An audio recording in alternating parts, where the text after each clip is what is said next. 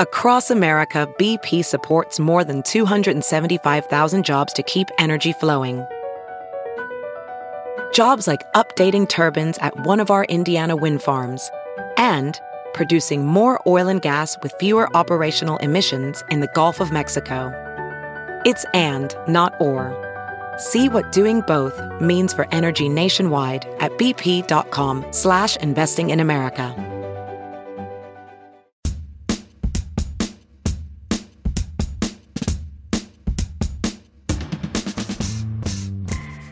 And welcome, everybody, to the Pod's Honest Truth. I'm David Brody. Hope all is well.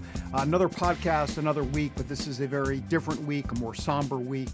And quite frankly, it looks like we're going to have a few somber weeks to come, probably months to come.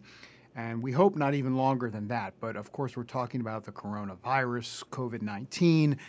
My thoughts, my prayers out to everyone that either has this virus or, quite frankly, that may not know if they have the virus because they haven't been tested and they're sitting in bed with 101 fever and can't get a test.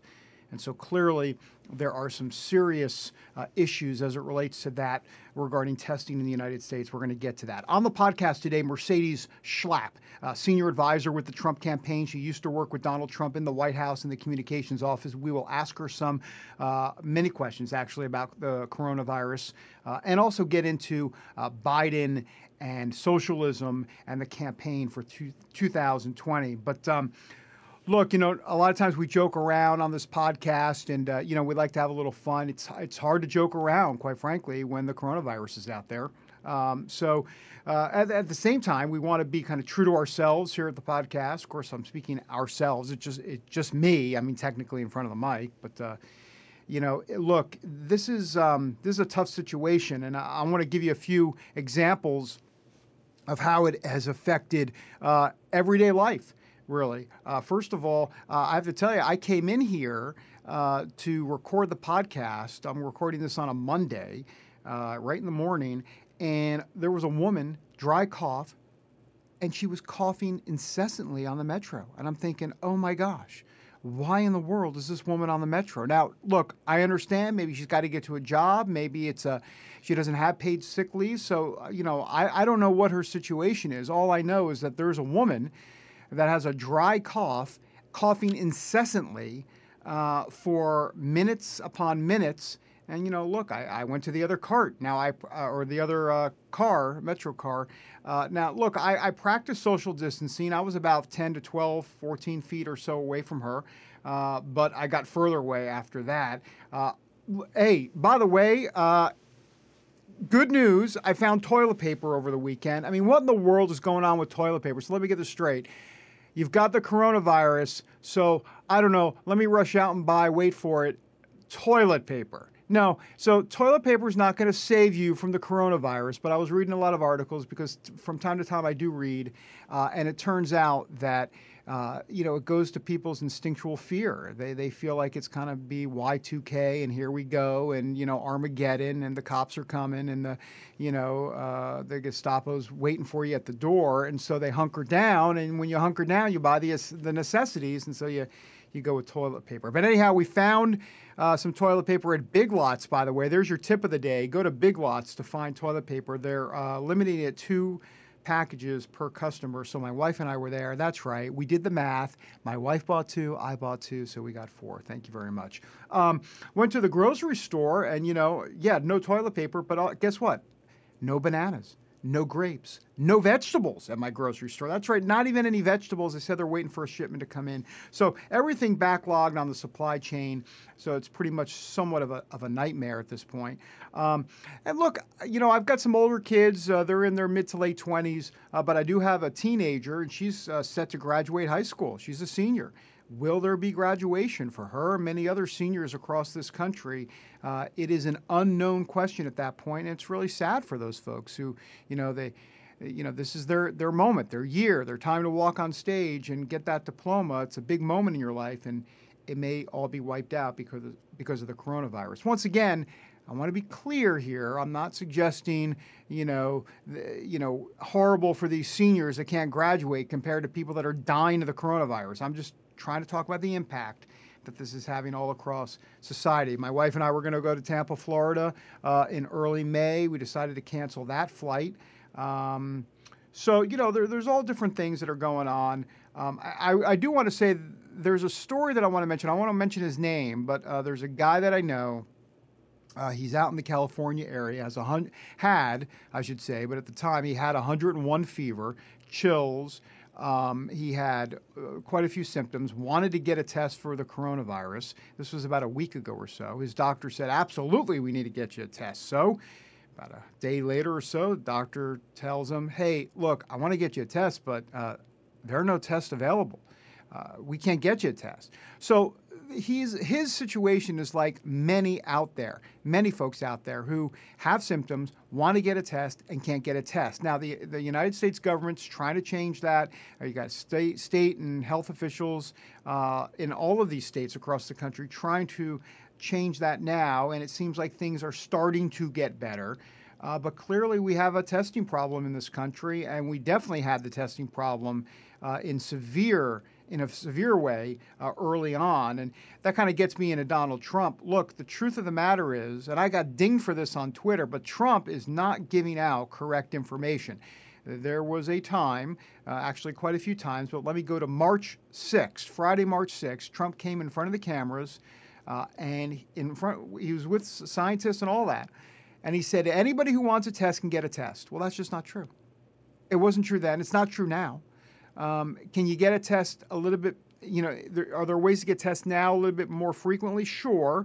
But if you want a test right now in America, there's no guarantee you're going to get a test right now in America. So Trump was giving out false information. And look, it's one thing to overestimate crowd size. It's one thing to have hyperbole in certain situations. This is the best economy ever. I'm the best president. He's the worst person. He's the best person. But when it comes to the coronavirus, there's no room for hyperbole. You got to get the information correct. You got to give it straight. And look, when it comes to testing, basically the United States has performed roughly at this taping, and we're taping this on March 16th, but about 20,000 coronavirus tests in the United States. We've got 351 million people in this country. I'm not suggesting they're all infected, obviously, but we have 20,000 tests that we've given out. To give you an idea and to contrast that, South Korea, which, by the way, has been a success story in controlling this coronavirus, has actually performed 250,000, 250,000. So it's 20,000 compared to 250,000. And remember, they're a much smaller country. They've got 51 million people compared to us. So clearly testing a problem in this country. One other thing Donald Trump said is he said we have it under control. As a matter of fact, he said that from the White House press room the other day. Here's what he said, quote, "It's a very contagious virus. It's incredible." Of course, he's going to say the word incredible.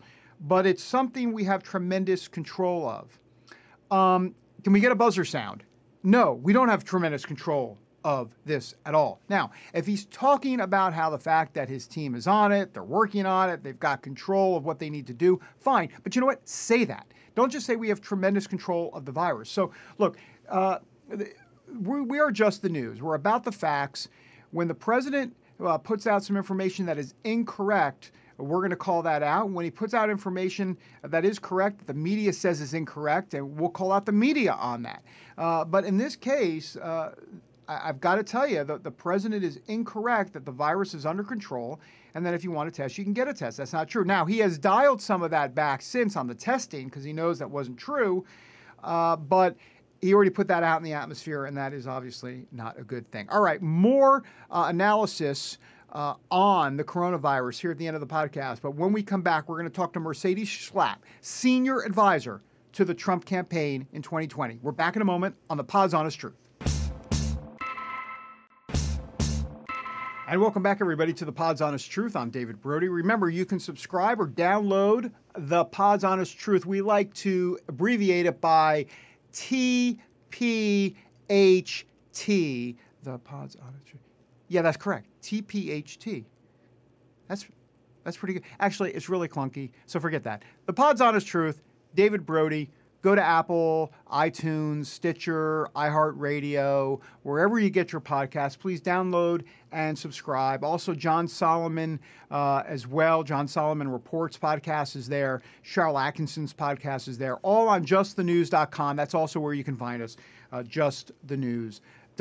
All right, time now for my conversation with Mercedes Schlapp, senior advisor to the Trump campaign, where we talk about the coronavirus. We talk about Joe Biden and is he mentally fit for office? And we talk about faith and family and how she, a mother of 5 children, goes about her daily life. Here's Mercedes Schlapp. Mercedes, always great to talk to you. Appreciate you joining me here on the Pod's Honest Truth. Appreciate it.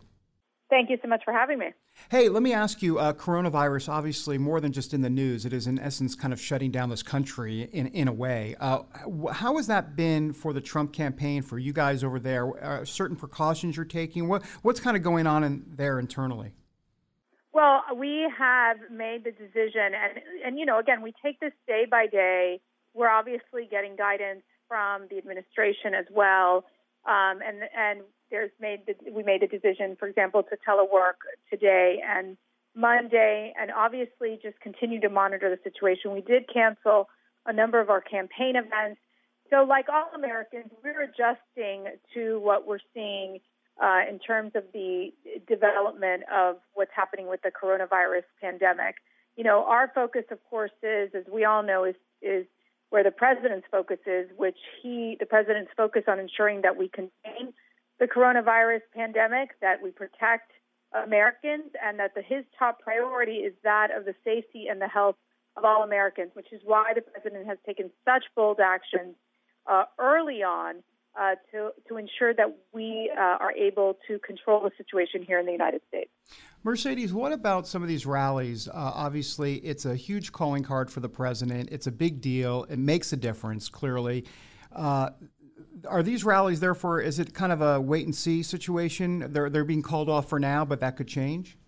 Yeah, I mean, again, I think it's a day-by-day scenario, and the president's focus is he's obviously working so closely with our medical experts, with the healthcare professionals, with our top health advisors at the White House. This is his primary focus at this point. And part of it, and I think always the biggest challenge for any president is how do you make sure that we communicate a message of calmness and keep the American public informed of what steps to take to make sure that they feel protected with this situation. And that's why I think you're seeing communities take the actions that they're taking, whether it's, distance learning in terms of their schools, having people telework as opposed to coming into the office. So there are adjustments that are being made. And I think when it comes to the rallies, and we know that this is I think the key for the president is, we're going to keep monitoring the situation, making decisions as we go week by week, with the priority of knowing that the health of all those rally goers is obviously the top priority for the president. One of the things that we're working on at the campaign is virtual campaigning, which is that we do these national, call to action days where we have fundraising calls or voter call or contact calls with voters, where we ensure that we keep our campaign activities up. We're just doing it through a virtual, in a virtual way, on a digital way that allows us to stay connected with our supporters, ensure that they're getting the information that they need to feel connected to the campaign. Right. Hey, Mercedes, you've worked obviously close with this president when you were at the White House. I'm just wondering, I've known him for over 10 years. He's a will it into being type of guy. I mean, he's very optimistic. We can do this. Let's make sure we do this. We're going to do this. But with the coronavirus, this is, I would think, kind of be pretty tough for him because it's not something he can necessarily obviously control. And at the same time, he's an optimist. So he wants to paint a positive picture. But there are some challenges as well. I know the other day he said if anybody wants a test on coronavirus, they can get a test. And it turned out that wasn't necessarily true because there are a lot of folks out there that would like a test and that we're coming up short on tests. So take me through some of that in terms of how he sees all of this. Look, I think the president, one of the things that I've always respected of the president is how he deals with situations at a time of crisis. And it is very much where he is focused engaged 150%, listening very carefully to what the healthcare experts have to say. So I think we had, one of the things that I learned yesterday was that, while China wasn't going to be transparent on its data, our healthcare experts and medical experts took the data from Japan, South Korea, and Italy. They were able to map out a model and produce a model to show the president to say, look, we need to take certain steps in order to ensure that we don't create a horrific crisis here in the United States. And so the president listened to the medical experts, why he pushed forward with the travel ban to Europe for 30 days. And while, yes, the president is optimistic in the sense that we will overcome this, he's also talked about the message of unity. And this is a time where we have to put politics aside and not cause panic and also stop the partisanship. And I think you're going to see that with a bipartisan bill in the House. We saw that when they passed this emergency funding just recently in Congress. And I think that that's what the president wants to focus on. He wants to solve the problem, and he's doing it in a way where he wants to ensure that the Americans feel calm and know that their government officials are doing everything they can. I think we saw today, for example, the FDA supported approved some emergency grants that needed to happen as well. The administration's moving quickly to get this testing situation under control. Now, let's be real. If you're healthy, you shouldn't take a test, okay? We have to remember that this is about making sure that those people who have severe symptoms that have the likelihood of getting the coronavirus should be the first in line to take a test. You don't have a symptom, but you're just scared. Don't take away the test from the other individual. We experienced that now after going through CPAC where we had one case of coronavirus. Matt and I did not go take tests because we have no symptoms. And so we need to make sure that we're also not panicking to the point where you're saying, oh, everyone needs to take a test. That's not the case. It should be those people who really do need the test. Right. No, and I think some of the concern is it's the folks that have 101 fever that might have a couple of other issues going on. They would like a test just to feel safe that they don't have it, but they can't get it. And I think that's something that clearly... Well, I think, I really do think that the federal government is working so closely with the states to resolve these issues. Yeah. And there's numbers, hotlines to call. Go to the cdc.gov, get the information.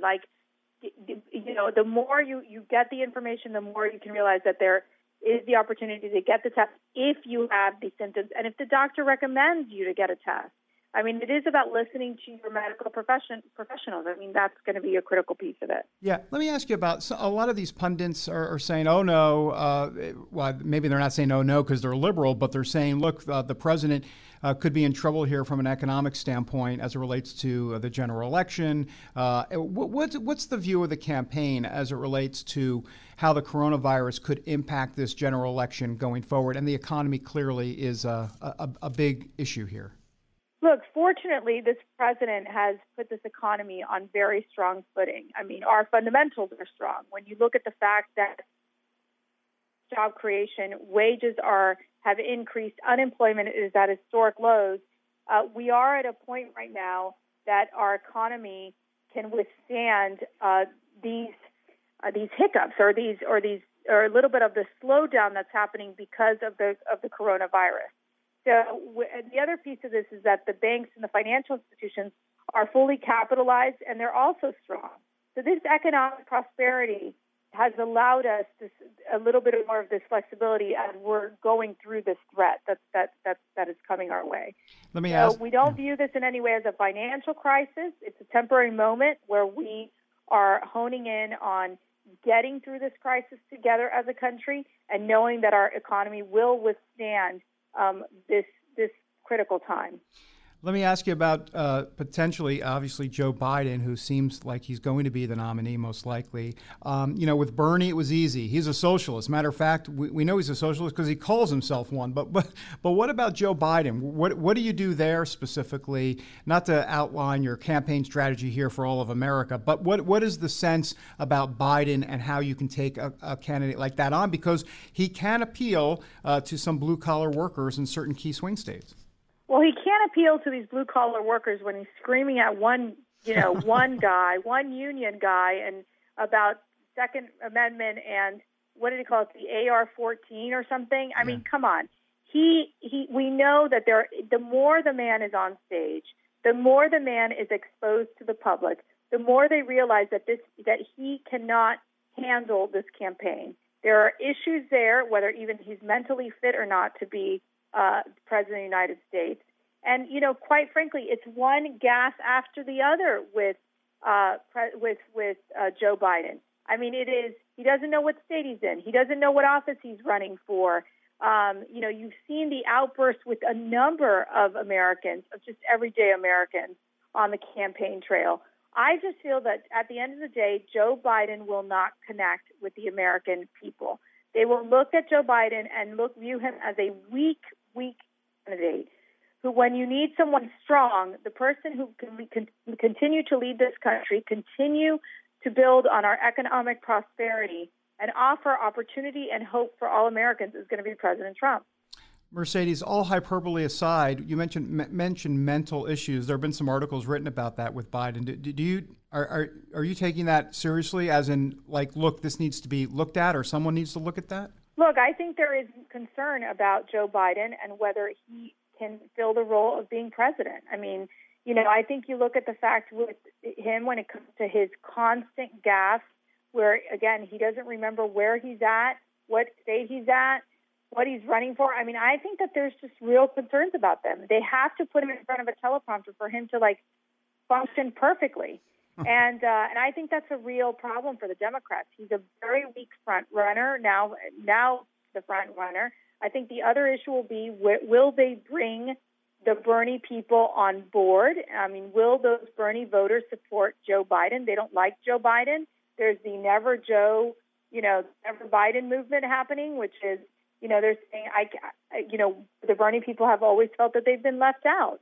And so I think that it happened in 2016, and I think you could see it happen again in 2020. And so, I think that the president, look, what I keep seeing with the president is you go to these rallies, and about 18 to 22% of the individuals who are attending our rallies, many of them who didn't even vote, some of them who didn't even vote in 2016, are coming to the rallies, and some of them are registered Democrats. I mean, you're talking between 18 to about 22% of rally goers are Democrats. This president, everyone talks about his base. His base continues to grow, and that includes these disgruntled Democrats who have looked at their party and said they have gone too far on every issue. As you look at the abortion issue, where they support late-term abortion, or even when the baby's born, let's just kill the baby off. It is an extreme party of radical ideas where, and those of us that, believe in our God and practice our faith, that they're going to go after our religious liberties, something that President Trump has protected.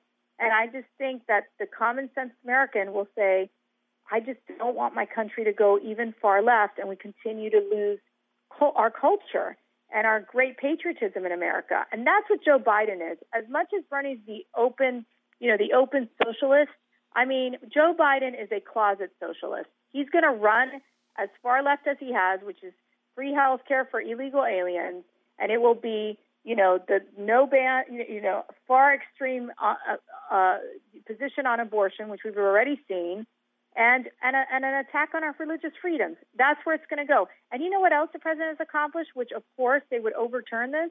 It would be the judges. This president, over 190 judges, 2 Supreme Court justices. We have a shot at getting another Supreme Court justice who would be strict constitutionalist. And to give that to Biden will, again, I think, radically change our courts and basically take away all the progress that we've made in the areas that we care about, like pro-life and these social and cultural issues that matter. You mentioned God and the Democratic Party. I remember Robert Bork writing a book a long time ago, Slouching Toward Gomorrah, just this idea about Judeo-Christian culture being under attack. What do you make of this idea of God and the Democratic Party and where they are now at compared to where they've been as it relates to faith and talking to voters of faith? Well, I think they made it and it was, I think, Bernie who said this, that there's no room for pro-life Democrats.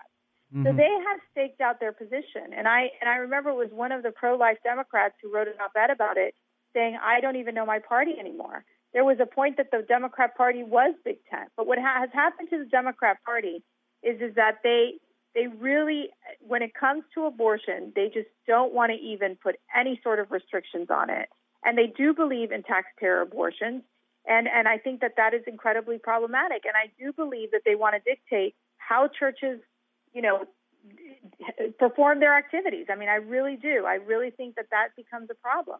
And so, we have this issue, for example, with kids that go to these liberal universities and they are bullied because they have conservative values or religious values, and they can't speak up at school because they're too scared. Well, we want to protect those kids, and it's why you've seen the president take the actions that he's taken in terms of ensuring that we protect freedom of speech on college campuses, and that, he's obviously built out the office over at Health and Human Services with the conscious, ensuring that you're able to deal with that as well in terms of the religious liberties component.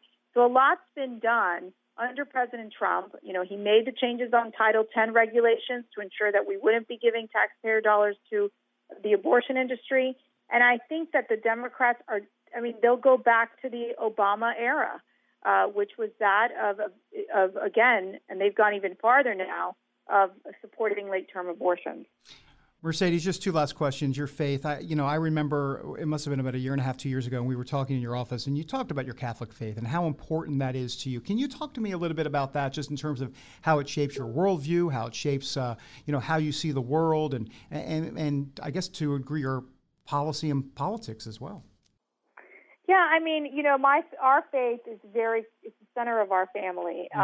We really feel that I don't even know how people can function without having faith in their life. Yeah. Because you face so many trials and tribulations, and when you're able to, open up the Bible and pray with your family and find the strength in God, it just makes things so much better, and it gives you so much strength and courage and wisdom. It's one of the reasons why when I was asked to work at the White House, we made the decision and we prayed about it. And it was really, it was Matt who told me, look, let's go help the president, help him succeed. And it was really an honor to be one of those advisors, and many of us in there who are faith, who practice our faith, to be able to give him guidance, the best guidance that we have. And, I started every morning with praying in my office and asking God for all the wisdom and strength and courage to speak the right words and to advise the president and the staff in the best way I knew how, and really to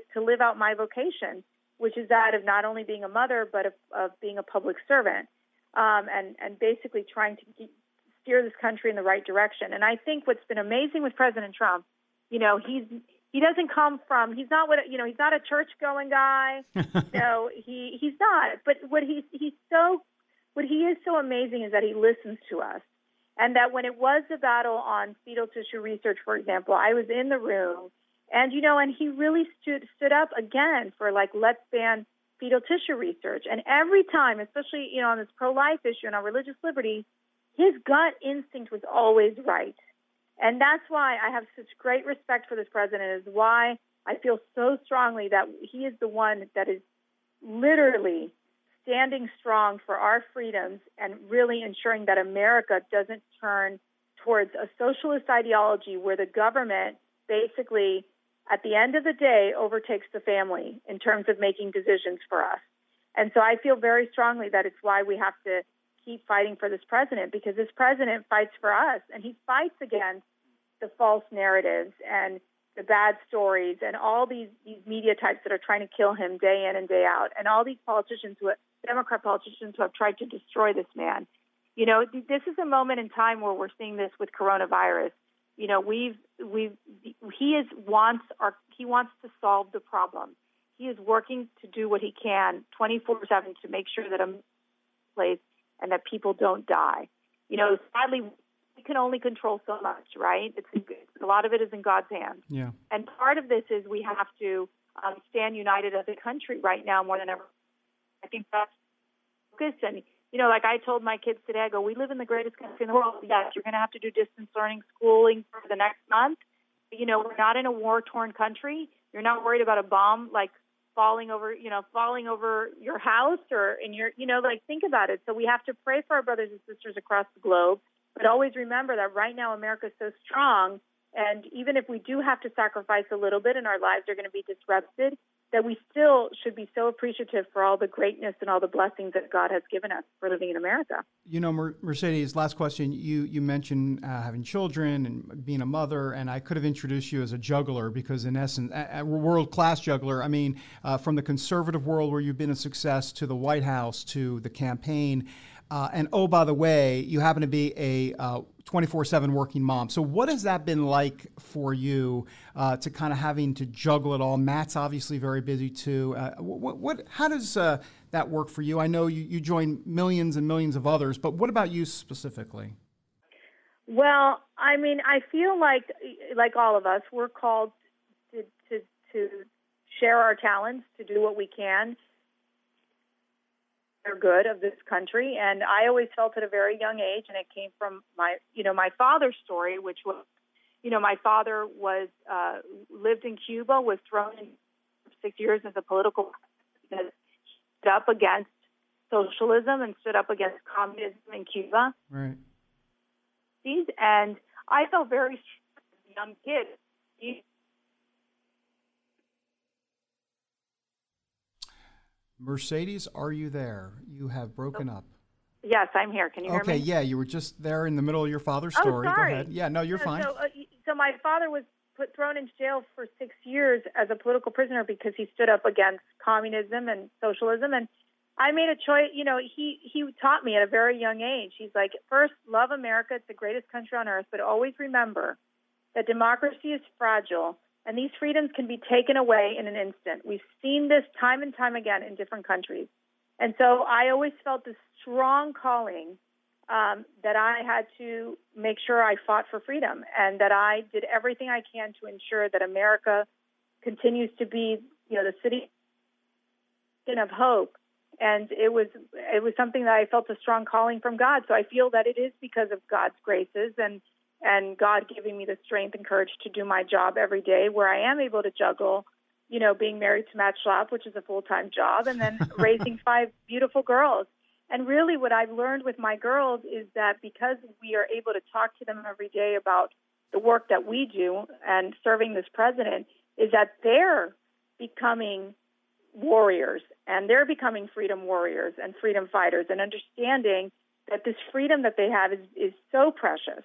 And it is why we have to support governments that, and obviously in our case, our president, who is making sure that our liberties are protected. And, they understand the importance of faith and freedom, and it comes together. And it's something that I know I work on every day, and I can't do it if I didn't have. I'm telling you, with God in the center, you can accomplish anything. And I feel that it's where I get my strength every day, and it's where I get my motivation to know that the work I'm doing today is for, the next generation, for my kids and grandchildren, so that they can live in a free America like I've lived in a free America.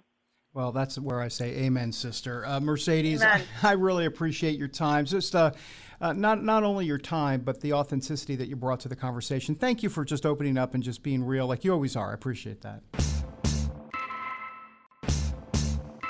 Well, hope you enjoyed the interview with Mercedes Schlapp. We're going to have a lot more interviews with the Trump campaign. We'll have interviews with I'm assuming it'll be the Biden campaign once that's all tidied up and finished. A big general election ahead.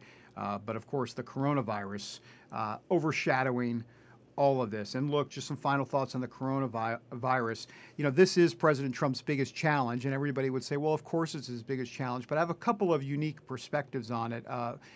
Let's start with this. I've known Donald Trump for 10 years, and this is not Donald Trump's thing, if you will. In other words, he's a guy that likes to will things into existence. He always thinks positive about everything. And I remember being on the golf course in California with him during the campaign, and he talked to me about Norman Vincent Peale. I don't know if you ever heard of Norman Vincent Peale. He's a pretty famous guy, but he was actually Donald Trump's pastor growing up when Donald Trump was a child and into his teen years, and of course his parents heard him as well. They were really his parents' pastor, if you will. And Norman Vincent Peale really hit home with this power of positive thinking. As a matter of fact, he wrote a book about it, The Power of Positive Thinking. And it really struck a chord with Donald Trump when I was talking to him on that golf course in California. And he told me then that Norman Vincent Peale is by far the best speaker that he has ever heard. And I asked him why exactly. And it wasn't just oratory and that he could captivate an audience. It was all of that. But it was what he was saying. He was extremely positive. He had an uplifting vision about kind of a can-do spirit, if you will. And that resonated with Trump. And if you notice with Donald Trump, he always does that, always in everything. You know, it's going to be fine.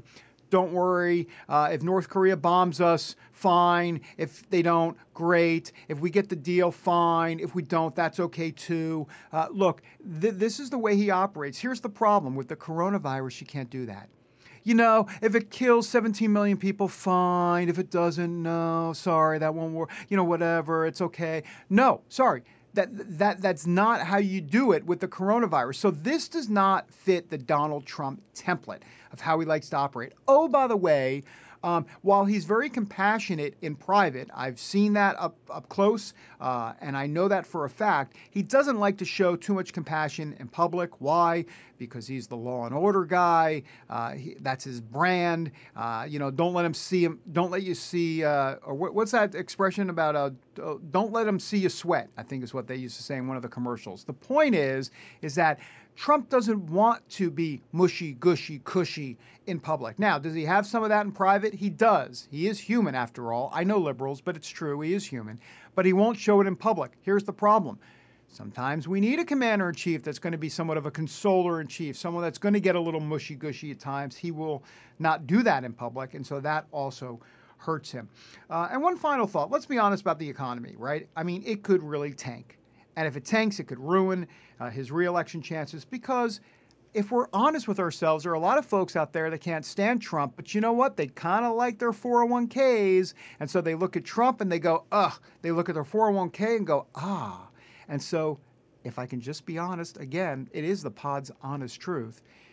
They see their 401k, and that's where they check the box for Trump. In other words, they'll deal with all of his shenanigans. They'll deal with the crazy that they see out there. I'm not talking about his base. The base loves him. I'm talking about people in the middle, even Democrats, some folks that couldn't give a rip about politics. They don't really like him, but they like what he's doing from an economic standpoint. And if this coronavirus continues for months and months, once again, that's going to be a real problem economically. And I think it's important here. I'm about to say it's important what I just said. Of course it is. It's me. I said it, so I'm going to think it's important. But here's the thing. I said months and months. If this is just months, then we're into May, June, possible rebound, most likely a rebound in the stock market. And all of a sudden, boom, we're in September and October, and we have a potentially a roaring economy again. But if this is months and months, and now we're into July, August, September, into the early fall, this is really a problem for Donald Trump, specifically for his reelection. So we'll see how it plays out. Hey, don't forget, justthenews.com. That's where we're at. The pod's honest truth. Don't worry about the TPTHD, H1N1. Don't worry about any of that. Just the pod's honest truth with David Brody. You can subscribe and download. Did I say download? What am I, French? Download. At Apple, iTunes, iHeartRadio, Stitcher, anywhere you get your podcasts. I'll check with my Gen Z teenager who will tell me all these other places you can get it. And, it's like 3 syllables and it's an app, and I don't know because, look, it's above my pay grade, and literally I'm too old to deal with like apps that have more than 2 syllables. So we'll see you next time. Be safe out there. The coronavirus, it's out there. You really need to be safe. Take precautions, social distancing. Be smart, folks. See you next time.